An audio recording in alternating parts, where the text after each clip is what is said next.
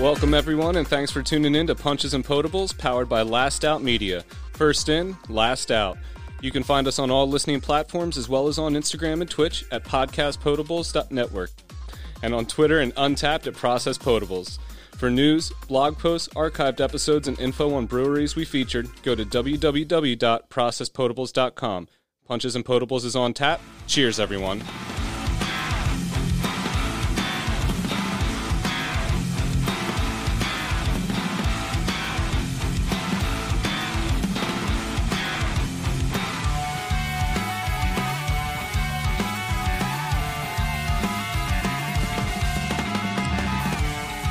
Welcome back to Punches and Potables. I am your host, Paul Ryan, here with my little brother, Sean Hardy. Your name's not Paul Ryan. Just shut up and go with it. And it begins. Back with us this week is our co-host, Rob Huber. Yeah, I had to come back and defend my honor. I'm not going with it. What honor? There's little, but there's some. And as you can hear, the voice over there is our editor-in-chief, the Captain Dan Morgan.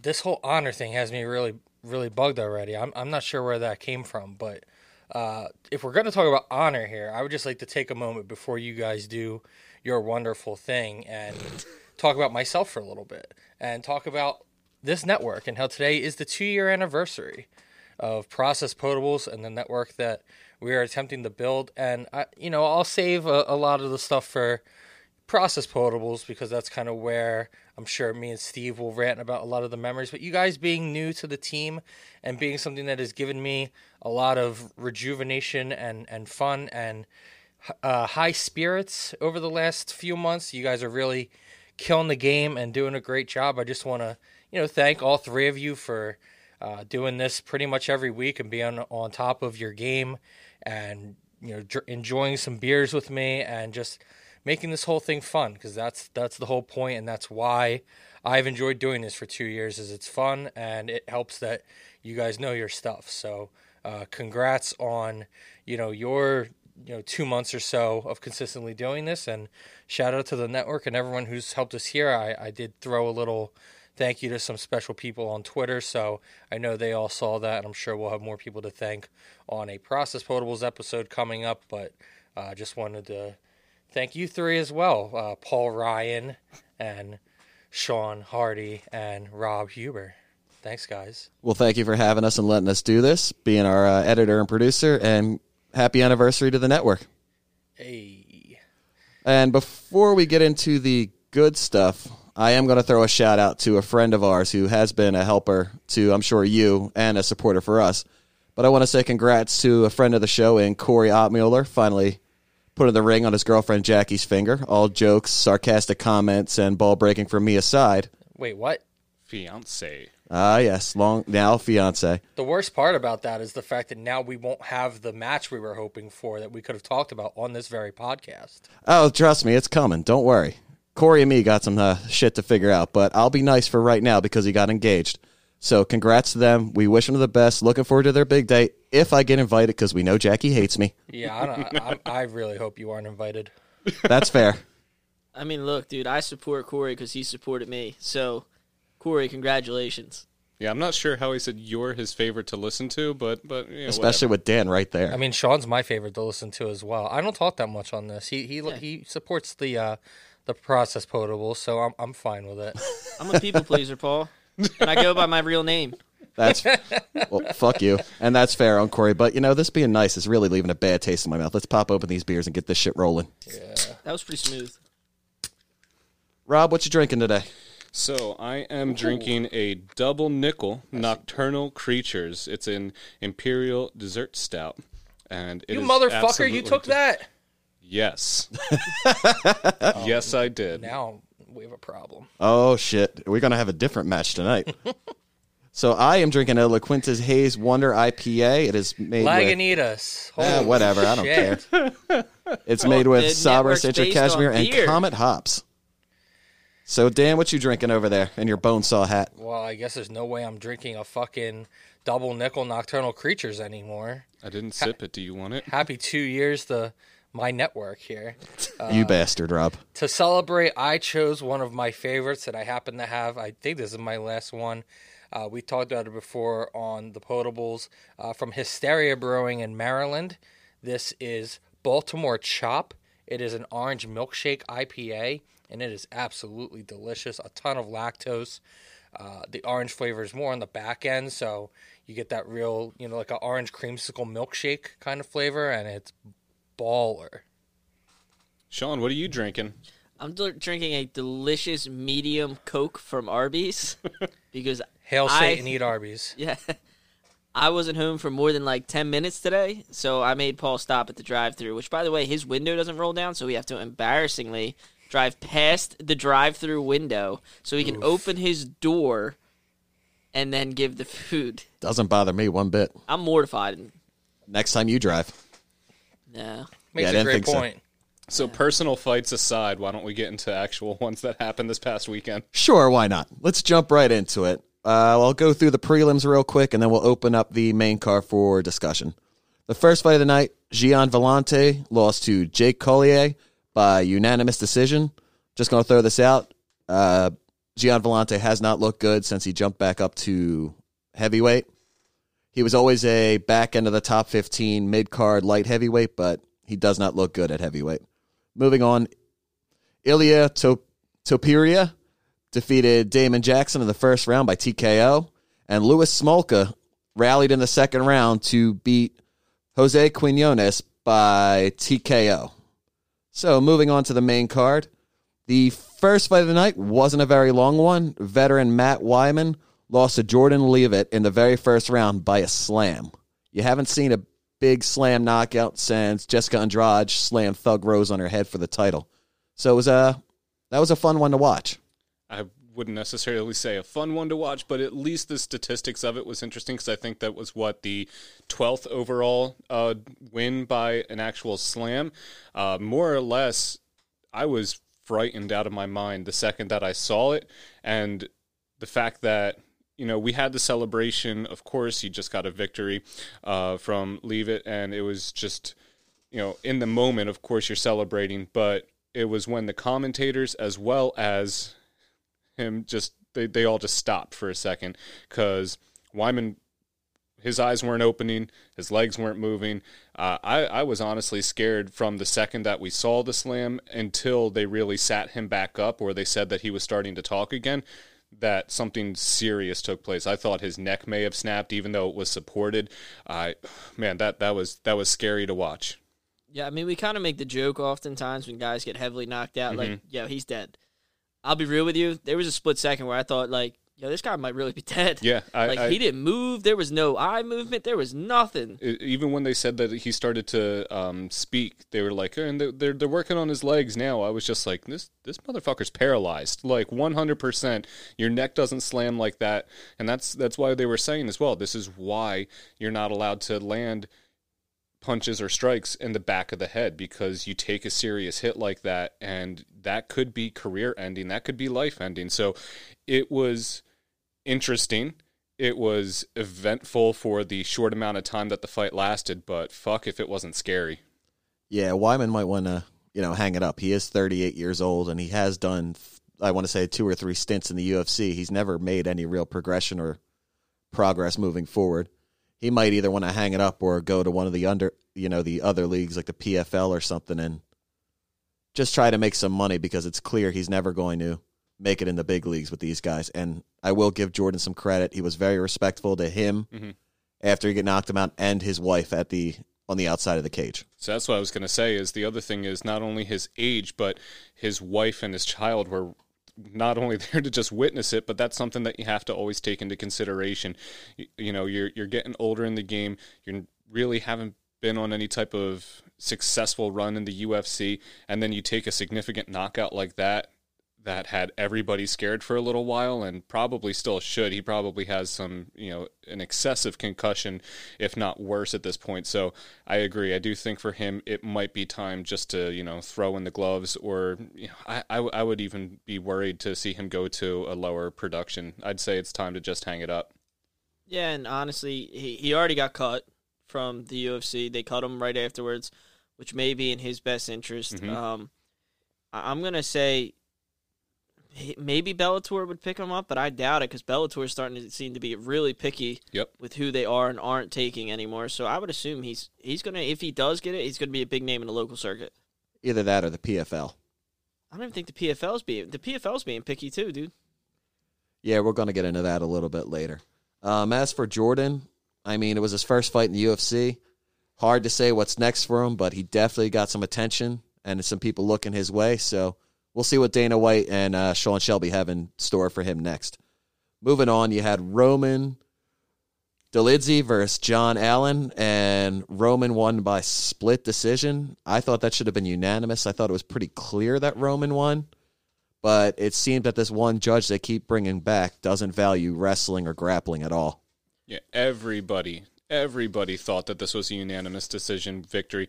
Dana White in his post-fight conference and interview at the end was going off about, I think the one quote he made was that these judges are going to ruin somebody's life, more or less just because, they don't really overturn it. What the judges' scorecards say is how they score it. So that has the effect on somebody's undefeated record or the opportunity to take away potentially for someone to get, some type of bonus at the end of the night. So you're messing with somebody's record, which is essentially, as a fighter, your livelihood and how you can promote yourself and brand yourself and put yourself out there as being more of a commodity for more money. So he's exactly right in that. So especially this one judge, who was it, Felder, who he said he scored his card as well, and Felder came right out on the side of the octagon and said, I didn't win that fight at all. He's like, I didn't win a single round. And they gave it a split decision, and it was the same exact. They were calling him out by name. I absolutely loved it. Yeah, I think Felder definitely said it was the same judge that gave him the fight over Dos Anjos, and I believe it was Dominic Cruz who put his name on blast so everybody could see who it is. Yeah, and rightfully so. Like you said, it's these boxing judges that used to score strictly boxing coming in and now not having a greater respect for what is MMA because they're just used to, seeing guys throw hands and whoever landed more is the victor. So if you did kind of okay on the stand-up, but then the rest of the match was taken to the ground and you got demolished, they still might score you higher because you hit somebody in the face once or twice more. So it's iffy. It's definitely something that the organization and Dana White are going to have to look into, and I'd be surprised if we see this specific judge back on any card anytime soon, if ever. I think the big problem is to be a judge, you don't have to really, it doesn't seem, from what I've seen, you don't have to really go through any extensive training, knowledge, or anything. It's just like, you basically sign up for a course, you take it, you're a certified judge. Yeah. Now, to me, honestly, at the UFC level, I would love to see retired fighters come back. Now, I'm not saying retired fighters who are still heavily active in camps, like Rashad Evans, who's still a coach here, but he's a retired fighter. I'm talking like a Chuck Liddell. Yeah, been absolutely. Retired for a long time. Who left does he have to be biased for? Bring back Forrest. Forrest Griffin, Matt Hughes. Well, I don't know if Matt Hughes can do it now, but you know what I mean? Matt Serra. Matt Serra's a coach. I think for Chuck, the only one he might be biased for would be Glover. Right, but I'm just saying, okay, so he's got one person he can't judge. Yeah, that's it. You know what I mean? Have like 6 judges there that were all retired fighters that have all been in the fight game for a while, and if they had some sort of affiliation with a camp, well, they're not judging that particular fight. They swap out, and I don't know, we'll just say Chuck Liddell and Glover. Chuck Liddell, if Glover's on the card, he can judge everything, and then when Glover's up, he swaps out, Forrest Griffin comes in. I feel like these guys know the rules. It would take away some of these big mishaps, but nothing's going to change until a big title gets impacted.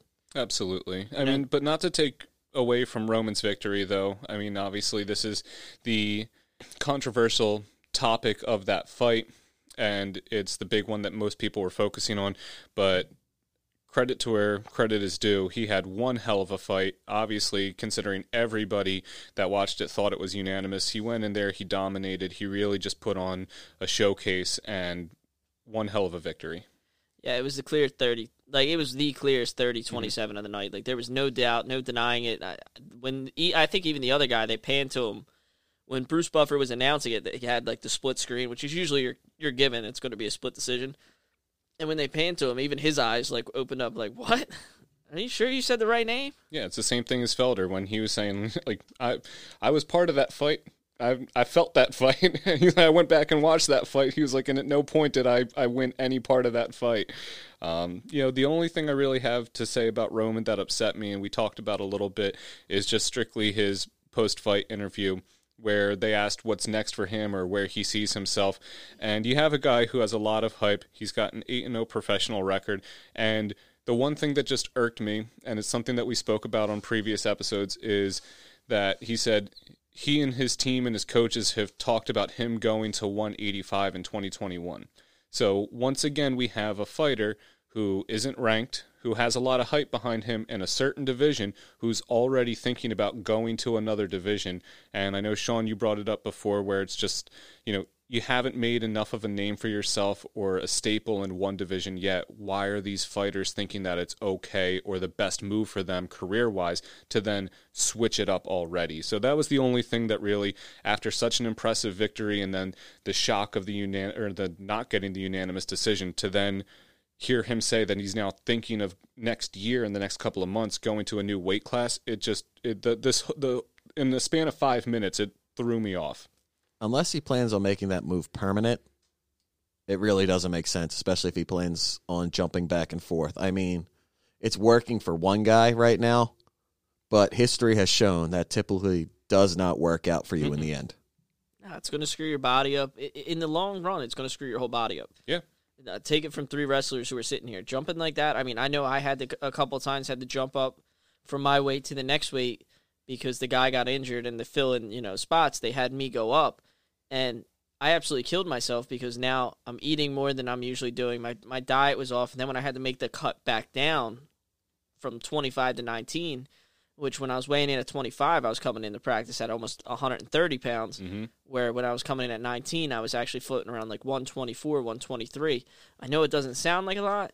It's a lot on your body to get that extra weight down. Yeah, especially because, those seasons are short, and just like these camps, and especially with COVID, we're seeing, especially on this upcoming weekend, the effects that it's going to have and the amount of fights that are getting canceled or postponed. So, I mean, to think about the amount of times that some of these fighters are getting and the limited amount of time that they're getting in order to make these dramatic cuts in their weight, or sometimes increases, or maybe you haven't been in a camp and you're kind of just floating around a certain weight class, so they're just like, hey, why don't you take this one, and you're fighting 10 pounds heavier than you normally do, or whatever the case may be. It's a lot, and if you get into a routine of fighting at a certain weight class and that's what you're used to, switching back and forth, especially if you plan on fighting a couple of times a year, it's not going to be healthy for you, and it's definitely going to have some serious effects on your game plan. All right, jumping to the next one. Gabriel Benitez got a performance of the night with his KO finish over Justin James. These guys came out swinging, but for the most part, Benitez was in control. Like, don't get me wrong, James landed his shots, but there was at no point I thought he was leading the dance. It was all Benitez, and it was only a matter of time before he put him away. Yeah, I didn't like James just from his name.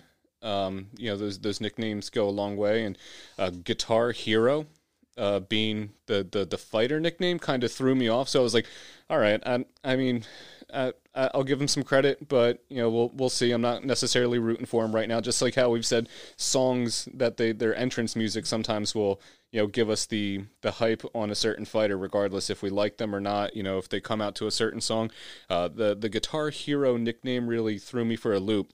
But then Benitez comes out in the center of the octagon when he's being announced, and then he did only what I could describe as Michael Scott in The Office when he's thinking about doing his wave at the New York ceremony, and they tell him not to do the spin, and Benitez does this awkward little spin that he then trips over himself at the end, and you can see instant regret in his face, and I'm like, all right, well, I kind of fucking hate you too.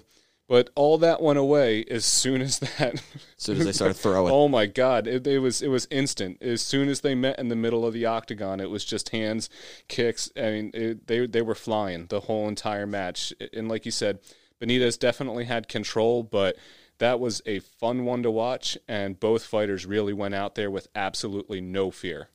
Yeah, and what Benitez did is, if I'm remembering the right one, which I understand what that sounds like, but if I'm remembering the white guy, he ripped him to the body, and then he came up top, and that's what put him away. Oh, yeah. Which, is one of the things you really don't see as often as you should, especially in on that cage. A lot of people try and throw the knees, and I'm not saying the knees aren't effective, but they throw the knees, and oftentimes they glance, they don't really land. He bit down on the mouthpiece, ripped one to the body, and put him to sleep.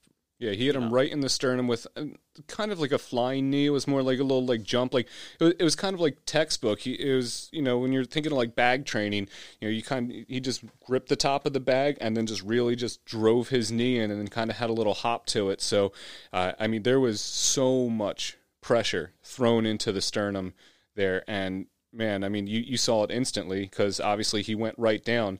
And thankfully, it doesn't seem like it might be a broken rib situation or anything like that, or maybe like a broken sternum because he was able to quickly get up afterwards. But wow, it knocked the wind right out of him, and it only took another punch or two to end the fight. All right, moving on to the co-main event of the evening, and it's hard to... it's rough with this one because Jamal Hill gets a big win, easily the biggest win of his career, gets him in the rankings, but OSP is one of the most frustrating and disappointing fighters in the organization. This guy is so talented and has gone on runs, has fought John Jones for an interim title. He's been to the top, but he can never stay consistent, and you don't know what it is. And he's been jumping back and forth between heavyweight and light heavyweight. But in this fight, he just looked so... like, you want to be relaxed in the cage, but he looked so overly relaxed to the point where he didn't care. And he got sloppy, and he got lazy, and he got put away. And that's on nobody but him. Yeah, not only did he come in overweight, so there's strike number one, he did look very relaxed, and I don't think he looked bad during round number one. I thought he looked pretty decent, and I was like, okay, maybe he's just feeling it out. He is a veteran in the sport, so... I'm not going to take away from what he's doing, and he was landing a couple kicks. Everything was looking okay, nothing spectacular, but I wasn't saying already that okay, he's washed up and he's not in this fight. Second round, and he's flat-footed. He's not doing any of the footwork that he was in the first. He's square in his stance. His head movement absolutely just stopped.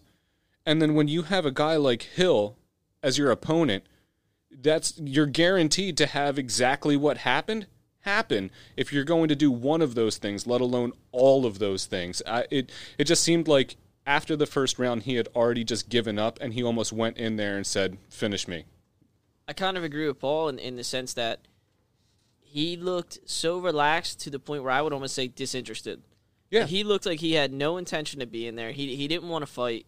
I don't know what it was, and don't get me wrong, we all go into our jobs day in and day out and really don't want to be there, but in reality, his job is to show up once every, 4 to 6 months? Yep. And you have one job, and he literally showed up, looked so disinterested, and I don't know if something happened behind the scenes or whatnot, and we really won't know for a little while, but he looked like he didn't want to be there, and, Hill made sure he wasn't going to be there long. He put him out, he put him down with a TKO, and it looked bad. OSP looked horrible. Horrible. Look, you can't come out. It looked like he got too accustomed to the pace of heavyweight. And unless you're going to stay at heavyweight, you can't fight like a heavyweight. So if you're going to fight like that, 1, come in motivated, and 2, put on the necessary muscle and size to fight at heavyweight. So my suggestion is go back up to heavyweight and fight the winner of Greg Hardy and Marcin Tybura. For Jamal Hill, you're finally ranked. You're looking for a fight to move forward. So I would say loser, even though he's coming off a win, I would say the loser of Ryan Spann versus Misha Serkinov would be a good step up for him and a good fight to try to move forward. Because even if somebody loses, these guys are both ranked. I don't see them dropping out of the rankings or that far. So I think it would be a good step to just kind of dip his feet in the water and really get a feel for the top guys in the light heavyweight division. What do you think? Yeah, look, you can give him Paul Craig, I'd like to see him go forward. But Paul Craig's the 14. You could maybe give him Paul Craig, see if he's legit, see if he's... And not Paul Craig being legit, because obviously he just beat Shogun, but I'm saying that, Jamal Hill, or even a Jimmy Crute, or Ryan Spann spitting at the 12, so the loser of that really wouldn't be a bad idea. I don't really see him making a huge jump or anything unless someone, is desperate for a fight. So, yeah, probably roughly right around what you said. I mean, one of the things we also have to consider, just based off of what you said, Paul, if you're going to fight at a certain weight class or you want to still fight at that heavyweight, kind of style, in terms of putting on that weight or putting on the necessary muscle, is he's also 37 years old. We can't take away from the fact of how difficult is it now for him to put on that necessary muscle in order to be a significant striker in a heavier weight class. I mean, that could very well play into it. That could very well play into the weight cut and the lack thereof for him, or coming in 2.5 pounds overweight. Maybe it's just another fighter that we're seeing is just not necessarily washed up. I mean, he definitely looked like it this past weekend, but, just another fighter that has been way past their prime and needs to see themselves on out or to a lower production at this point. All right, and on to the main event. And if you missed it, you missed out, because this fight was great. I would say easily one of the top 10 fights, if not top 5 fights of the year, because there was everything. There was grappling, there was submission attempts, some good striking from both guys in the Jack Hermansson versus Marvin Vettori fight. Marvin Vettori was training to fight Jacare this weekend, but they had to switch some things around, so he got bumped up to the main event on short notice and jumped from a 3-round fight to a 5-round fight, and he wound up getting the unanimous decision win over the number 4 in Jack Hermansson. So now he is going to jump up from the number 12 to being a top 5 guy off of this fight. Absolutely incredible fight. If you have the opportunity to go back and watch it, even if you saw it, go back and watch it again. When you were saying top 10, I thought you were going to say of all time, and I wasn't really going to fight you too much on it. If we're talking in just 2020, as much as there has been some incredible action in the octagon, even with everything going on in the world, I would say absolutely top 5. I'm struggling to think of full-blown maybe 3-5 round fights, even if it did have a knockout in the second or third or throughout the fight, or a solid submission victory.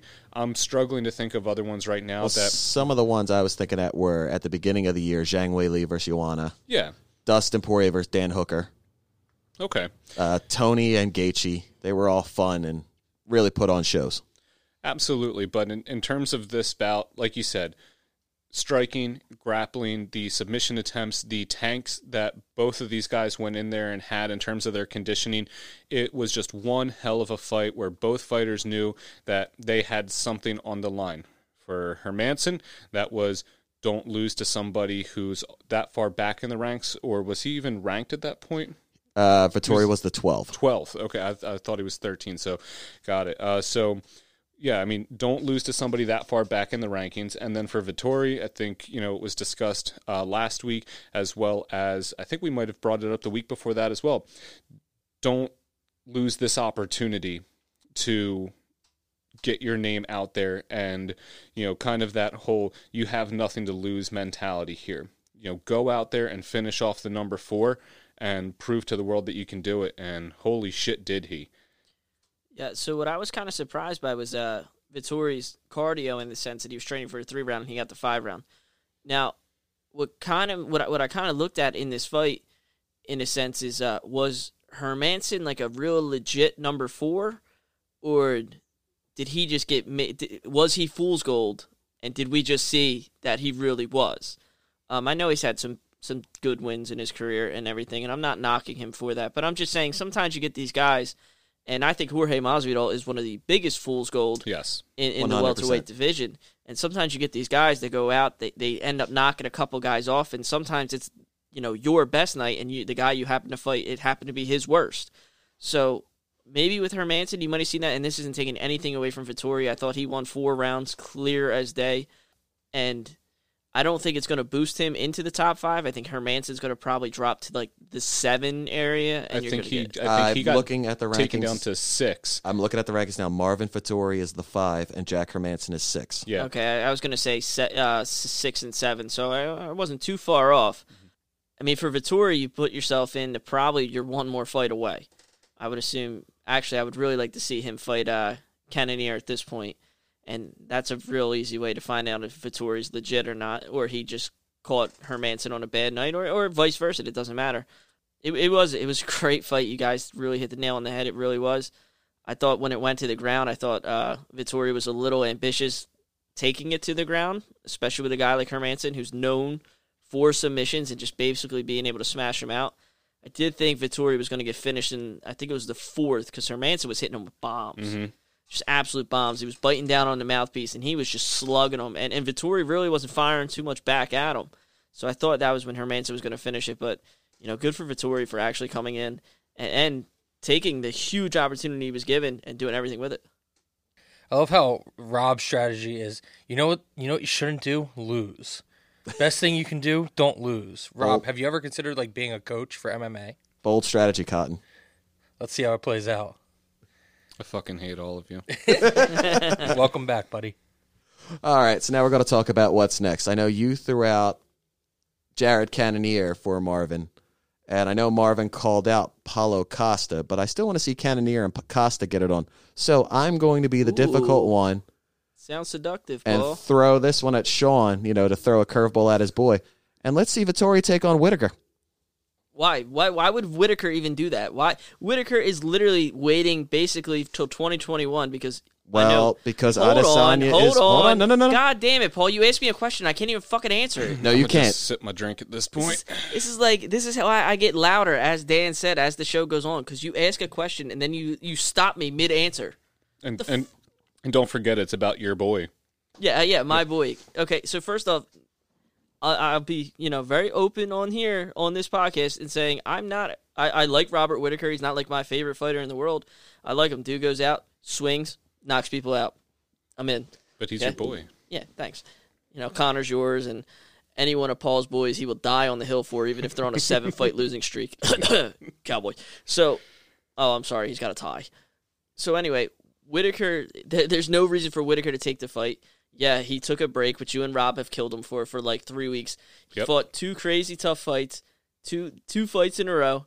He said, I'm waiting until 2021. He's going to probably get his rematch when Adesanya's done dicking around at 205, or he's going to get the interim belt back when if Adesanya wins and he decides to stay up there. So, no, to your dumbass point, I would say, Cannonier is probably roughly good for him. One coming off a big loss, one coming off a big win, both trying to stay where they're at. Yeah, I would think that's actually the better fight. Or Costa, again, coming off a big loss, one coming off a big win. Although I think if Vettori decides to do his whole, I'm going to stand there in the 4th round and just let you slug off my face, I think Costa might kill him. But, yeah, I would like to see Cannonier. Get your dumbass Whittaker opinion out of here. Go ahead, Rob. If you're talking about somebody getting punished for taking a break, I would love to hear Rob's thoughts on how long it's been since McGregor fought. Ooh. All I can think about is how sexual slug off my face just sounded. If you want to see someone slug off my face, I was like, oh, hey. Paul wanted 2 people to get it on. Well, his favorite fighter was GSP, and I've pointed out many times that he's the closest thing to gay porn you could put on television. Go ahead, Dan. You can take this one. He can't deny it. He literally took him down in the corner. I don't want the smoke from Sean. I leave that to you. Well, that's fair. It looks like he's been burning off some of that hairline, bro. That hairline's been going long before that. Hit him with a left. Now get him with a right. He told me that my hairline's been looking like Vegeta's for a long time. It is. It's really getting there, except it's not nearly as high and cool looking. Post-Bulma relationship Vegeta hairline. Oof. Yeah, when she drops his ass. Yeah, well, it's all right. I look like Krillin. That's fair. Oh, my God. Go give me a Sharpie so we can put the dots on his head. There's no Twitch, so it's not as fun. That's fair. But as for Vettori, I would think if they are going to put an interim belt, Vettori would be the guy coming off that big win over Hermanson. And you don't know how long Adesanya is going to be up there at 205. And Adesanya already said he has no interest in fighting Whittaker right now. And Whittaker also said he doesn't want to fight Adesanya right now. So you got to give him somebody. You really But don't. as for moving on to Hermanson, I think since he's back at the 7, there's a lot of guys you could partner him up with. Try to rebook Till.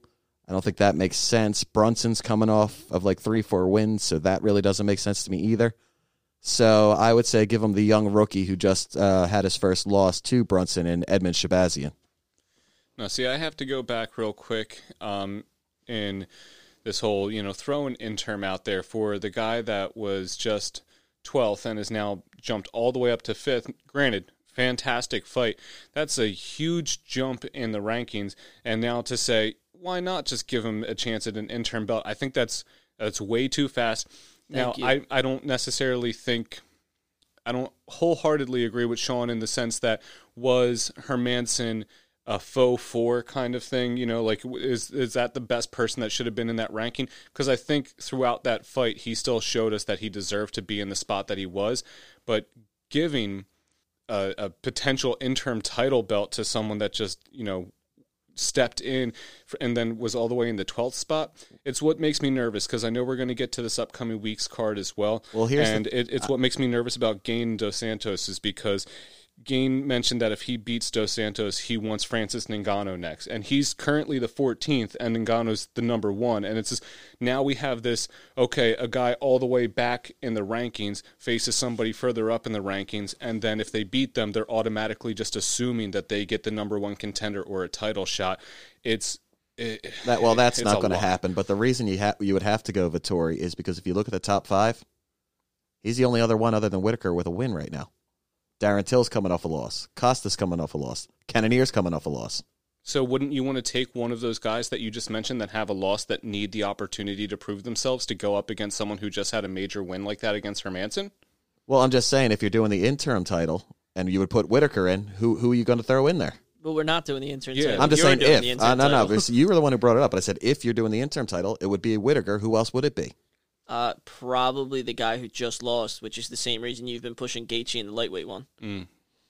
He just lost. But Costa doesn't have the same hype around him as Gaethje does. Okay, so now we're just changing it. We're using your logic, but you're changing it. No, I'm just saying the hype and the popularity matter. And right now, who's the name everybody's talking about? Conor McGregor.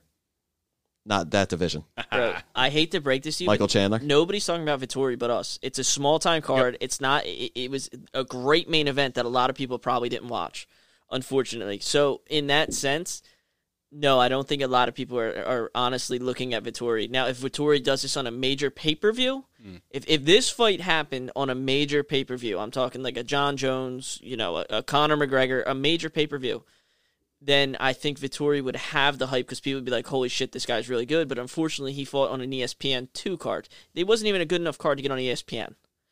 And again, I'm not saying it wasn't a good card. Overall, it was an awesome card to watch. But as far as name power, yeah, not a lot of people were going to probably tune into this. And that's where we have to go with in terms of hype.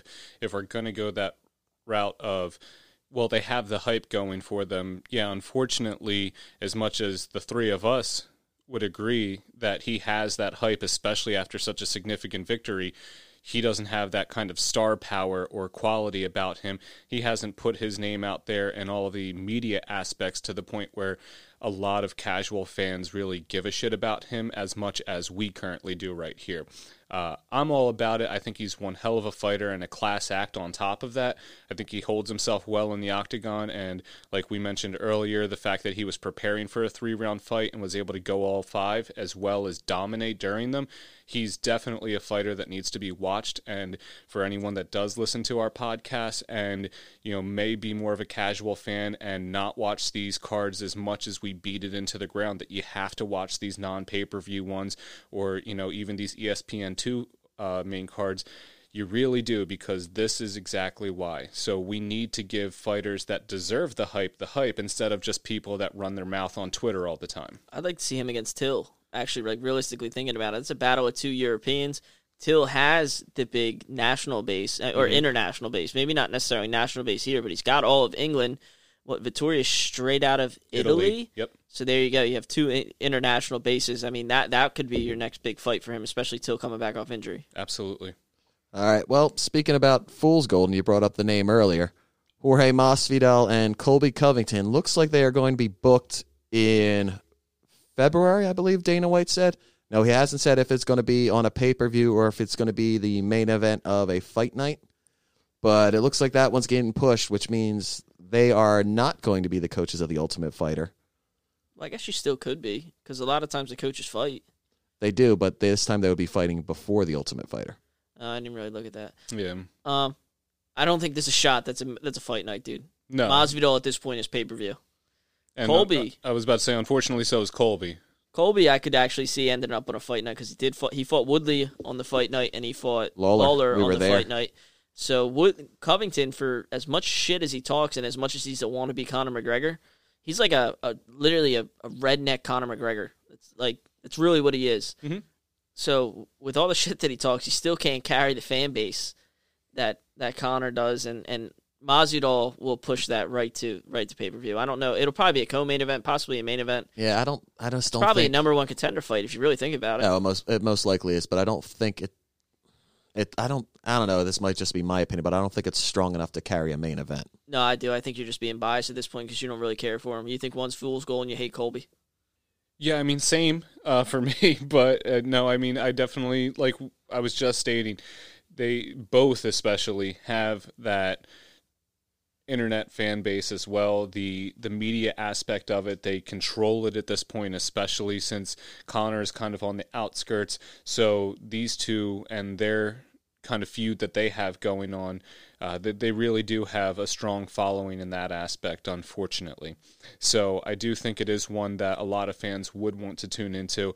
There's no way I think it's going to be a fight night, and when it comes to a pay-per-view, personally, I would prefer if it was no more than a co-main event, but I can absolutely see them throwing them on a number one contender 5 rounds and see what happens. And I think it goes the way we all kind of think it goes, similar the same way the way Usman did. Yeah. Colby's going to put him against the cage, take him down, just beat him up on the ground, and take as little damage as he can.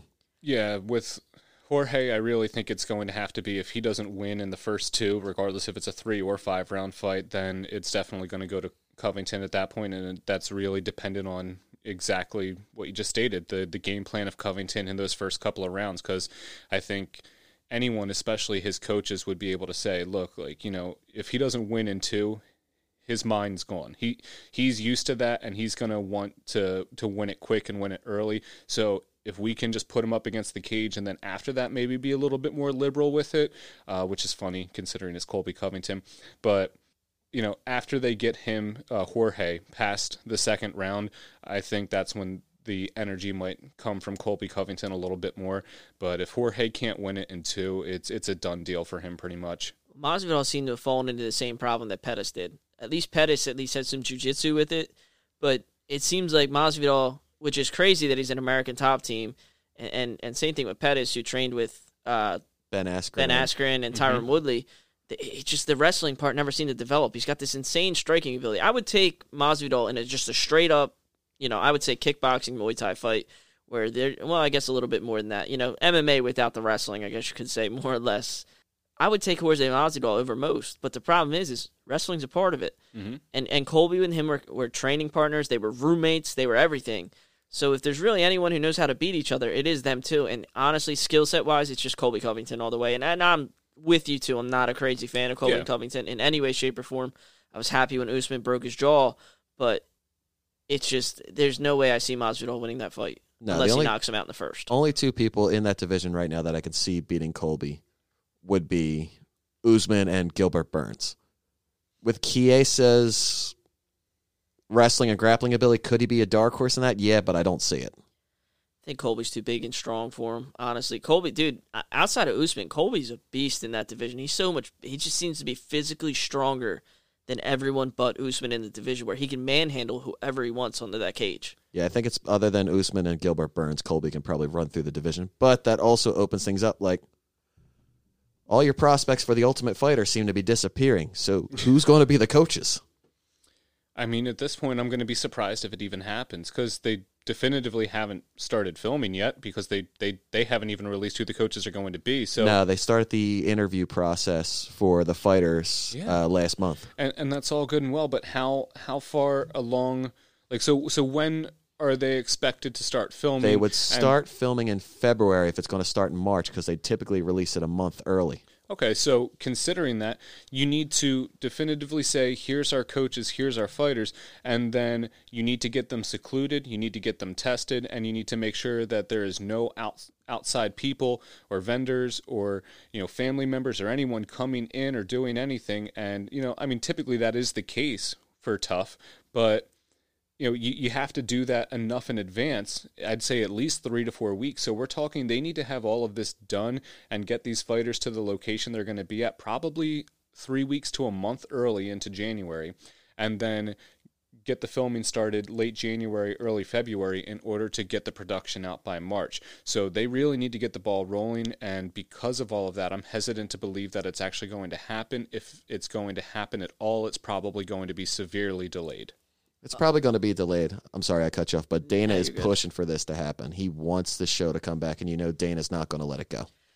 I mean, you got to find 2 rising stars with star power. Now, what it could do is reality is if Figueroa does win.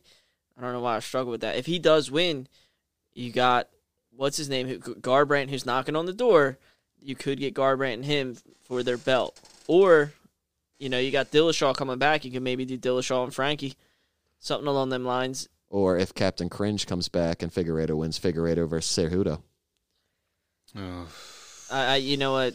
I wouldn't even try and tune in. I don't even want to tune in for Cody after that whole him and Dillashaw's season. That was horrendous. But see, my thing with the star power is, yes, you absolutely need that, especially for a full, series production like The Ultimate Fighter.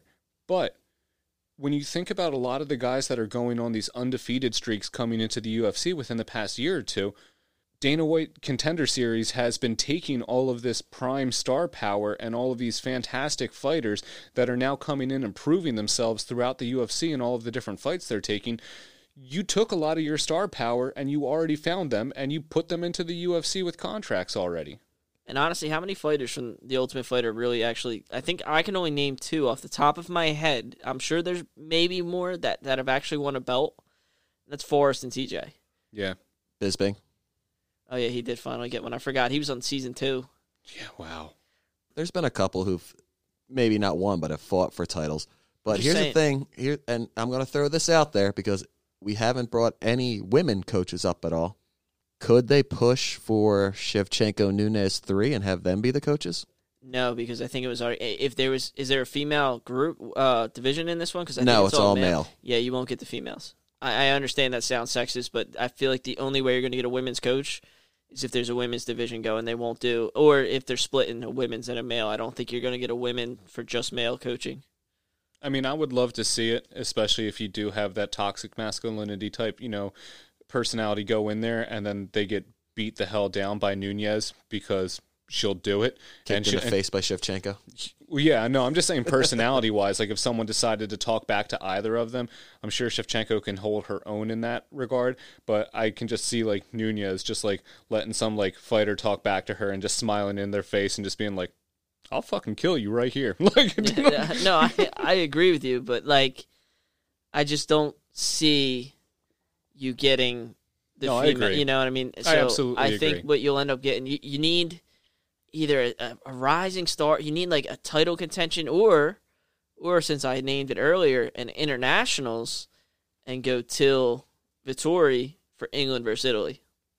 Yeah, I mean that, but then we're getting into Vittori as a coach. Dude, and you know what? COVID's going to shut that down. Forget that idea. Yeah. COVID already. I shut mean, that down. COVID's already shutting everything It was down, a good so- idea, in thought, but then when it came to actually practice, it wasn't ever going to work. Yeah. Yeah. But, all right, on to the next one, because we're talking about comebacks. The Diaz brothers, their agent has recently come out and said there's a 99.5% chance that you see Nick and Nate in 2021. All right, so we get to play this game. Who they fighting? What weight class? Nick's fighting USADA because he's never going to beat them. He's out. Nick has not beaten USADA yet. So They'll look no. the other way. No, they won't. No, they won't. No, they won't. Like, Nick is out. So I'm not that Nick's been coming back for 3 years now, and this agent said the same thing. So no, Nick can't beat USADA, so he's out. Nate, whatever clown he thinks he can beat for big money. Well, he wanted the rematch for the BMF with Masvidal. No. Then Connor brought his name up, and then he called Connor out, said, sign the paper, sign the contract, homie, and then Connor never responded. Okay, look, Nate doesn't deserve these fights. I understand. He's only famous because he fought Conor McGregor. Like, seriously, before he fought Conor McGregor, Nate Diaz was a middle of the pack to back end of the top 10 fighter. He went out, he beat Conor McGregor with his superior grappling because Conor chipped him up for the first round and a half before Nate did eventually catch him with volume and stun him a little bit. Not saying Nate's a bad fighter in any way, shape, or form, but I'm saying he doesn't warrant this I'm a pick who I want to fight when I want to fight him type deal. But the problem is because he had those fights with Conor, now he's at that, not going to say Conor, like out on Conor's level, but he's like, has that level of popularity where he gets to call his shots. Give him Covington. And he doesn't need a win or a belt for him to be relevant and get these super fights.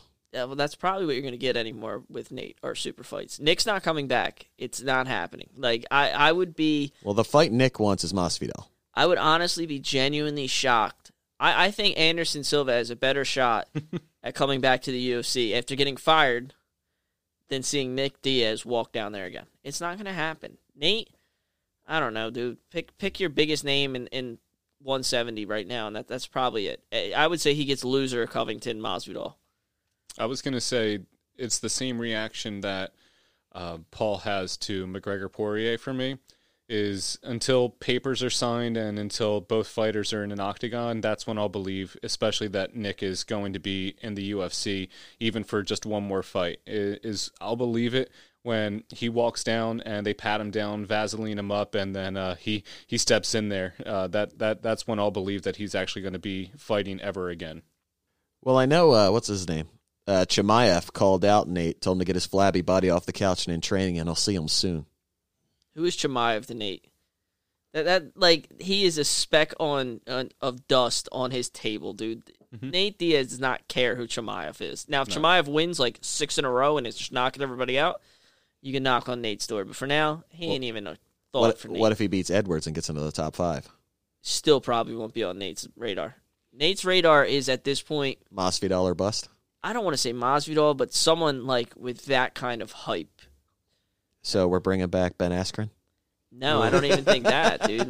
There's nothing. That's lack of hype. I feel like the majority of fans of the UFC, both hardcore and casual alike, if Askren comes back, nobody really gives a shit, and we'd all probably question why.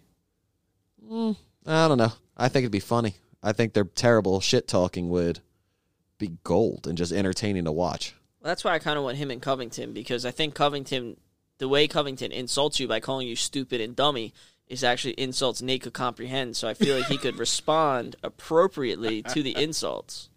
I think he could respond to Ben Askren's boom roasted. I don't know, man. Askren might be a little too intellectual. Nate Diaz didn't know what a gazelle was. This is fair. I know Nate did call out Gilbert Burns because he said he wasn't a real fighter and he was tired of these quote-unquote champions taking on these guys who aren't real. That's just Nate trying to talk his way into a title shot, to be honest with you. That's all that is. Well, Nate doesn't deserve a title shot at all. He had one, and he got torn apart. Well, he fought for his participation belt. Yeah. Yeah, he lost that too. That's what I'm saying. Yeah. But he's trying to run that back, which is why I'm saying for him right now, it's probably Masvidal or bust. He wants that BMF title back. That's the dumbest title of all titles. Yeah, and I mean, we've been over that, and it really is. It's just, like you said, something to keep yourself relevant at this point, and it's never going to be anything for a serious fighter who's already established themselves or has something going for them. It's going to be the, Twitter warriors who just want to go in there and scrap and then just keep themselves relevant so they can still get a decent payday while saying that they're worth something because they technically have some type of a title. It's nothing. It's fun in the right context, especially when they first put it out there. But now it's done and over with, and I don't know why they keep bringing it up. You know what I want to see out of Nate Diaz, Paul? Do you want to know what I really want to see? I Him want you to knocked out get on the back. floor? No, I want to see you get back into the rankings and actually compete and potentially get yourself up to a belt. I think he's still in the rankings at welterweight. No, I understand that, but my point being, like, you know who he should fight? Someone like Michael Chiesa. Fight him. Get him in the top. If you beat him, get him into the top 7. I think if he wants to get ranked, he has to go back down to lightweight because I think these guys at 170, once he starts getting to the upper echelon, guys are going to pick him apart. I mean, he struggled at 170 before. He went up there, he tried that whole thing, and he got absolutely dismantled. Yeah, Rory embarrassed him from start to finish. I think right now he's 1-1 on his second stint. He lost to Masvidal and beat Pettis. Yeah, he lost. He beat Pettis. Was Pettis? Yeah, it was a 70. They were both ranked at the time. So yeah, I don't know, dude. The Diaz brothers are done. This metal. Do they still go by Metal Militia? Are they still Metal Militia people? The Diaz Army, the Nick. I think it was Metal Militia they went by, dude. I think they've like Viva La Bam Metal Militia type deal. I think they were a part of that. Wouldn't surprise me. You know, I mean, I don't really care. The whole, like, we're tough because we came from the ghetto thing is kind of done and over with. You're both millionaires. Yeah, especially now with Jorge being, just like the opposite coast or whatever, and now that's just their whole gimmick together is just... East Coast, West Coast, homie. At least the East Coast won. Well, definitely, but, yeah, I mean, it's just the whole, where I grew up is why I'm tough, and which, understandably, I'm not going to take away from that. It's probably very true. It's probably what... was the catapult of you becoming a fighter because you likely had a lot of street fights and realized I'm knocking some people's teeth out, I might as well get paid for it. Sure, but MMA is a whole new world compared to what it used to be, and you now have to be an overall fighter for the most part, or at least proficient in all areas and skilled in at least one. Or such a specialist that you can't be denied, like Damian Maia. I mean, shit, Masvidal was. He was in that Kimbo Slice like circuit thing where they were just going to backyards, beating each other's ass, then he realized he can get paid for it and jumped in the gym. Yeah, and no hate on that. You saw the opportunity to make bank on something that you were doing pretty much for free or for pennies, so why the hell not? Make bank on it. But you can't expect to not excel in your training or not take that additional step in becoming more proficient in other aspects of the industry and the mixed martial arts aspect of it.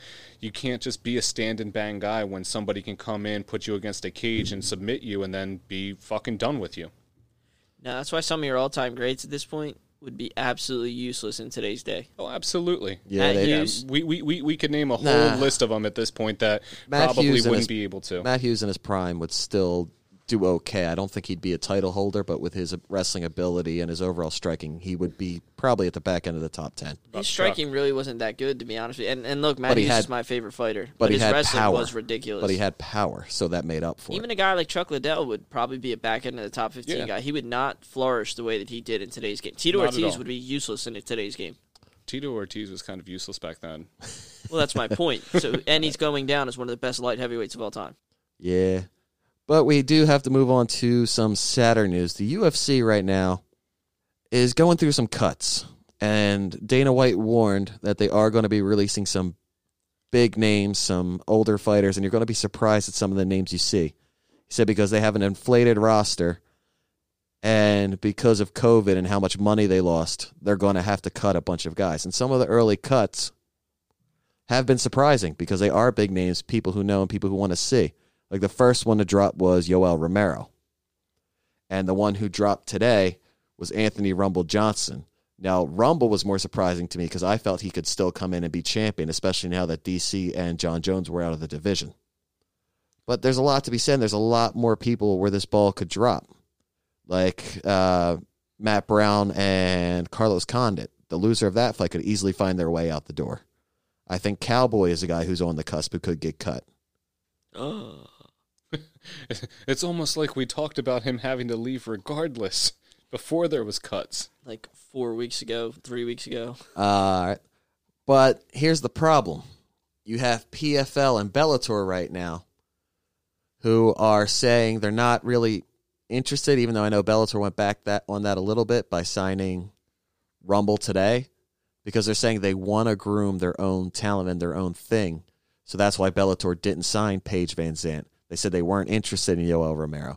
They didn't go after Anderson Silva. But here's my problem with those two divisions. Are you wanting to grow or organizations, is what I meant. Do you want to grow your own talent? Absolutely. Do you want those homegrown stars? Absolutely. But you need those names that people know and want to see in there to pull those eyes to your organization so they can see these fighters that you're trying to push. Like if you're not a hardcore guy like we are, how many casuals know who Douglas Lima is? Or Patricio Pitbull? I think people know Pitbull at least. And probably more right Lima's now because of the Twitter stuff, but Douglas Lima is arguably one of their best homegrown fighters, and he's easily ranked in the world rankings top 10, and nobody knows him. And it's a shame. Lima's good, and honestly, so the two that surprised me, like you said, I was surprised by. I'm not really surprised with Van Zandt. In reality, why Van Zandt's even fighting and not just sitting around going half naked on Instagram is beyond me. No, I was just about to say the only places that should have been interested in picking up Paige Van Zandt after the UFC is WWE or Pornhub. Yeah, and honestly, I always make this point to Paul because Paul was a certifiable Paige Van Zandt hater, probably because I always pointed out that she was way better looking than Rose Namajunas. And oh yeah, you know what I mean? I mean, absolute smoke show. Yeah, but like Paige never had an easy road in the UFC. All of her losses came from anywhere between the top fighter in Rose to Michelle Waterson, and she beat some absolute legends at that weight at the time with Beck Rawlings and Felice Herrig, and we personally watched her beat Felice Herrig's ass in Newark. Yeah, we were there. And she beat her ass. So, like, it's not like Paige was ever really this bad fighter that, like, she kind of gets this reputation of being. I mean, her problem was she couldn't stay healthy. She broke her arm, like, 3 times, was scheduled for fights. And I am a Paige Van Zandt fan, you know, primarily for shallow basis. She's gorgeous. Titties. Right. And she got them done. Yep. Even better. But you could see she wasn't motivated at the end. It wasn't training the way she should have. When you break your arm 3 camps in a row, I wouldn't be motivated either, Paul, to be honest with you. And you're just trying to get that fight in just to get it in. And look, again, you know, Paige Van Zandt, I'm fully saying she should stick to Instagram. But, like, the Johnson one, I'm not really surprised by because I believe he retired out of his contract with the UFC. And it was probably, like I said to you earlier, I know Bellator probably couldn't match penny for penny with the UFC. The thing came out, so the UFC and him mutually agreed to part ways, so that means he was still under contract. Right, that's what I'm saying. He retired, and then he probably called up Dana and said, yo, I want out. And Dana said, all right, well, we're getting rid of people anyway, so see you later. And Bellator said, look, like, we can't match penny for penny with the UFC can, but you can get your sponsors back, which will make up whatever money. Plus, he's got his own cannabis deal, so running or whatever, so he's really not struggling for money. So with Johnson going over there, he's probably going to win both belts because he's already knocked Ryan Bader out clean, which, again, we've seen in Newark. So I'm assuming he's going to get both belts. And after 3-4 fights, after winning both belts, he's going to be back in the UFC again. Him, I see coming back. Yoel Romero, he's going to end up at ONE FC because I don't know why Bellator would have won him because he's still a very relevant fighter in today. He's not a UFC outcast by any means. Now, Dana said they cut him because he had a big contract.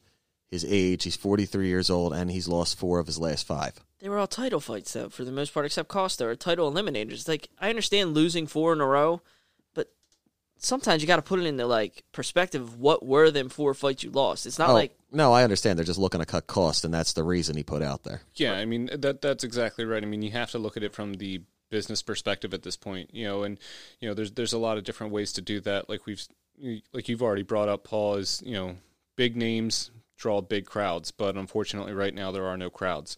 Regardless of how many people are buying pay-per-views in order to continually get this entertainment, they're not getting all of the revenue that's coming in from actual promotions and fans being allowed in the stands. Because I'm going to cut you off for 1 second, because they said most of the fighters' payroll, they were paid by the gate. Yeah. Like what's it called? All the fighters' salary was paid for that fight night was paid by the gate. So everything that came in off the pay-per-views and advertising was all profit. Yeah, it's kind of like being in, you know, a band and working in like the music industry. You sell out a certain arena, you get an additional percentage bonus on top of that. It's exactly like that because not only does part of that come from the venue itself, so if you can sell out Madison Square Garden is going to relinquish part of the amount that you essentially, you know, the contract you had with them.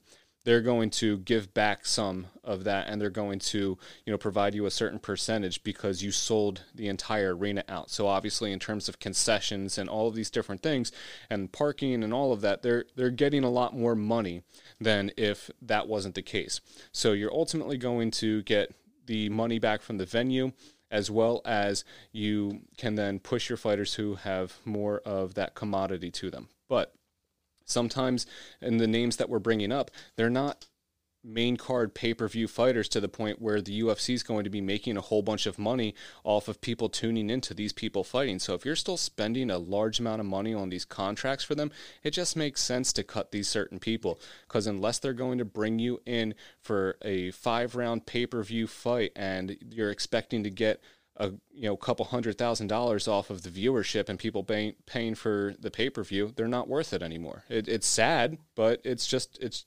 finances. Yeah, I just find it struggle to feel bad that you need to cut all these guys because you as a billion-dollar company overstretched yourself, and now you got to go back and kind of remove fighters that don't. Now, you're on a 3-fight skid, and they're not title fights. I understand it. Yeah. Go ahead. But like Matt Brown and Carlos Condit, unfortunately, both, I think are great, and I love watching them. Yeah, loser of that fight, see you later. Cowboy, great guy, love watching him. Dude, you lost like 4 in a row. See you later. But see, that's another one where it's going to be just because he's Cowboy, they'll probably keep him around. Yeah, you're right. All right, so we do have a pay-per-view this weekend, UFC 256. There are actually a lot of good fights. This card is stacked.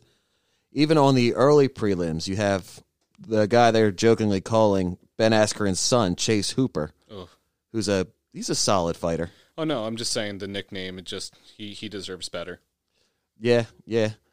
But he's young, coming off his first loss. He's exciting. He's a guy who'll be around for a little bit, and hopefully, they take their time with him and let him rise the way he can.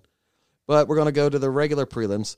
Unfortunately, Angela Hill tested positive for COVID, so they got a short notice replacement for Tisha Torres in Sam Hughes. I don't really know enough about Sam Hughes to really give you an honest opinion on her, but Tisha Torres is a fighter who is much better than her ranking says it is. Tiny tornado. And then moving on, you have Gavin Tucker versus Billy Quarantillo. And then we have one where we're kind of a girl we're not really sold on, in Mackenzie Dern, taking on her first-ranked opponent, even though she's ranked behind her, in Verna Jandiroba, who's coming off a submission win over Felice Herrig.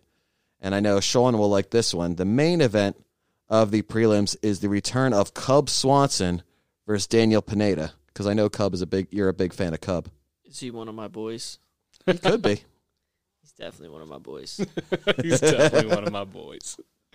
Cub Swanson's always fun. Problem is, every time we've seen him, he's lost. I think a lot of things are fun, Paul, yet I've never seen that out of you.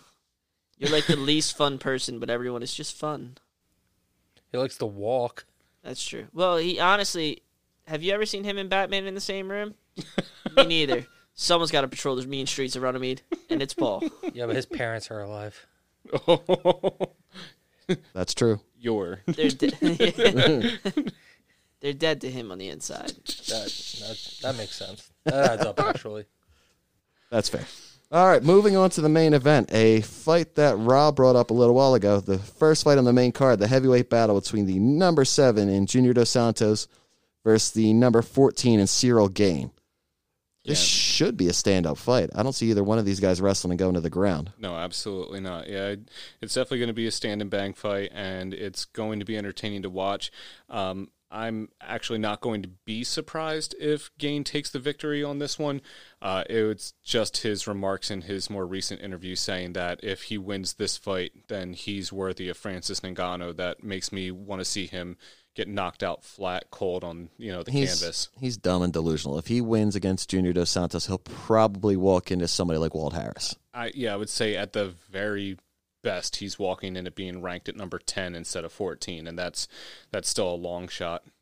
I think he could end up with a guy like Overeem.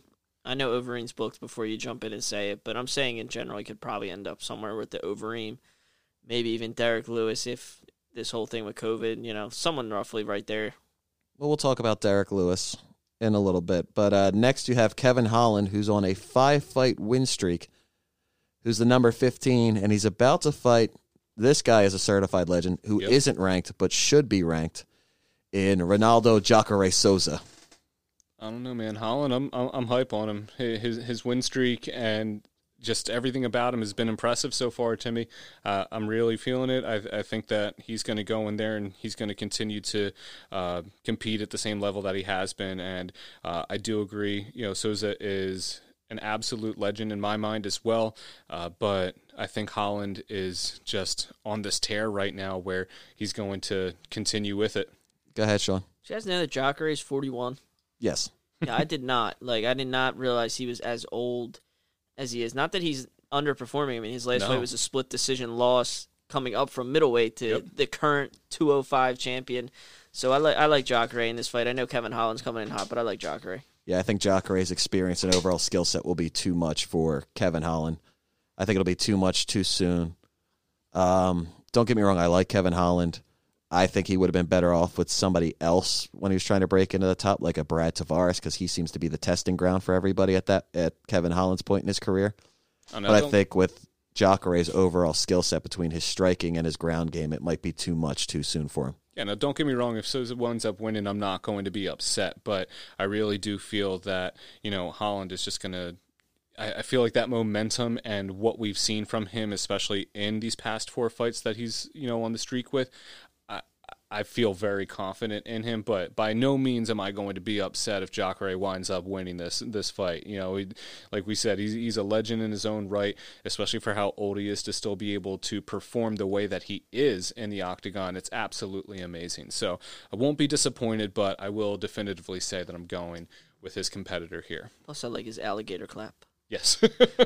So next is a lightweight fight with a former top 5 featherweight who's fought some of the best featherweights in the division over the last couple of years, in Renato Moicano, going up to lightweight to fight Rafael Fiziev. I'm guessing that's how it says. I'm going to go with Moicano on this one. Yep.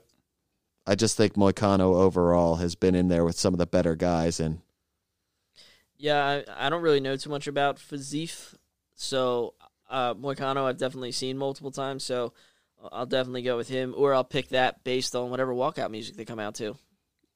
Yeah. Moving on to the co-main event, which Chael Sonnen is calling one of the semifinal matches for the lightweight title in Tony Ferguson versus Charles Oliveira. Now, this one is a 50-50 fight to me. They're both very close in all aspects. Tony is the better striker, but since coming back to lightweight, Charles has made leaps and bounds in not only his striking ability, but his striking power. And I think Tony is no slouch on the ground. He's as close to elite as you can get. But Charles has the most submissions in UFC history. So you have to think he has the advantage there. I think Tony needs the win more after that loss to Justin Gaethje.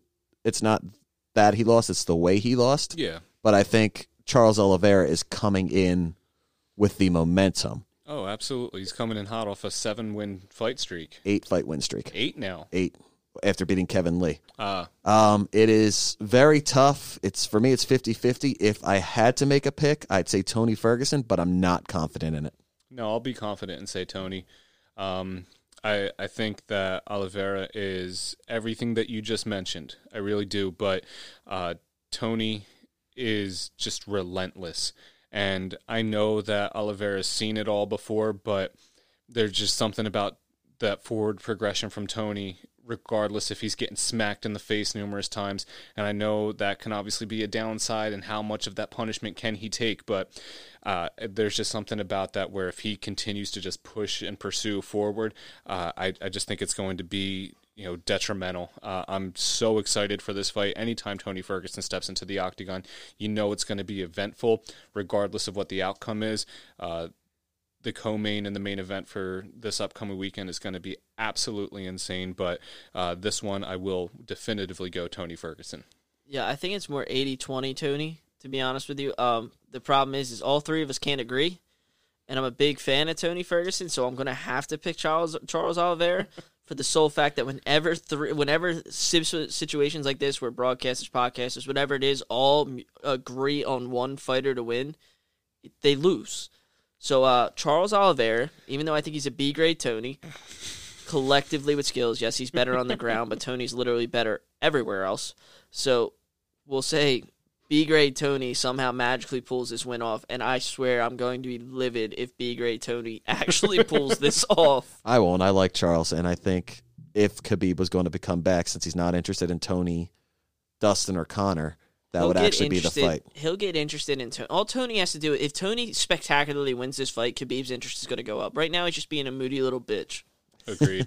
That's fair. And moving on to the main event, both of these guys taking this fight on 21 days' notice. So awesome. Davidson Figueiredo versus Brandon Moreno. This should be a good fight. I mean, they're both, for that weight, big, strong guys. I think Davidson is the more polished and better striker, and he has shown to have some slick jiu-jitsu in that last fight. But I think total grappling and wrestling, I would give the advantage to Moreno. But if I had to pick right now, like I said, I would go with Davidson by KO in the third. I mean, let's just look at Moreno's journey for me personally from the first time I saw him in the No, you're thinking of Royval, the guy who he beat. I know, but that's what I'm saying, though. Because it was Moreno, because I was saying that Moreno... No, Royval was the one who you thought looked like he didn't belong there, and then he got beat by Moreno in his last fight. No, I don't agree with you. Because I remember his shitty tattoos that I'm looking in the picture that he has right here on my phone. No, Moreno, regardless, and like you said, for Figueiredo as well as Moreno, 21-day notice. I think it's officially the shortest turnaround for a championship. Yes. Which is absolutely incredible to think 21 days, you already defended it once. That's, the fighter, the real true fighting champion right there, because, fuck Conor McGregor being my boy and everything like that. He's your boy. He is. Paul has said it too many times for it not to be true. We could talk about Chandler turning down all those fights. No, we can't because we don't have that amount of time. We're on a time schedule. So, but no, this is a true fighting champion who is sticking to his word of actually saying anytime, anywhere, and it's going to be a stand and bang fight, but at the same time, if these two decide to go to the ground, it's going to be a grappling clinic between the both of them. Wherever this fight goes, it's going to be fun to watch. I don't know if it's going to end in the first or if it's going to go all 5 rounds. I don't care either way. It's just going to be exciting. Remember 2 weeks ago when Paul was not sold on Figueiredo at all? He was like, I don't know, it's got a gut feeling. He's not going to win this fight. Now he's like, definitive. Figueiredo. He's got it. He's got it. He's got it. He's going to win the fight. I don't know why we've made Paul's voice deeper than it actually is. But I'm just wondering how much you guys are going to think it's so cool that they took this fight on such a short turnaround if, the title changes. And then you're going to have to talk about how smart of a move that is. Give me a second, because I'm about to hate on the idea that they're turning around in 21 days, because I did it last week, and I was about to do it again.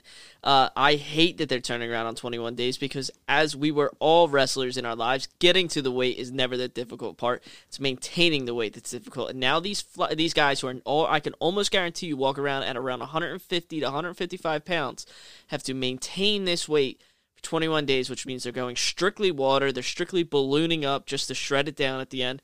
It's horrible. And because Paul pissed me off by even mentioning the name Chandler, so thanks for this, the fact that Chandler couldn't get a fight, and the reason was, well, he just went through a camp in October. We're not worried about him fighting until 2021. Yet they're forcing these dudes. Well, they didn't force him, obviously. I'm sure they offered him a good amount of money to turn around in 21 days and headline.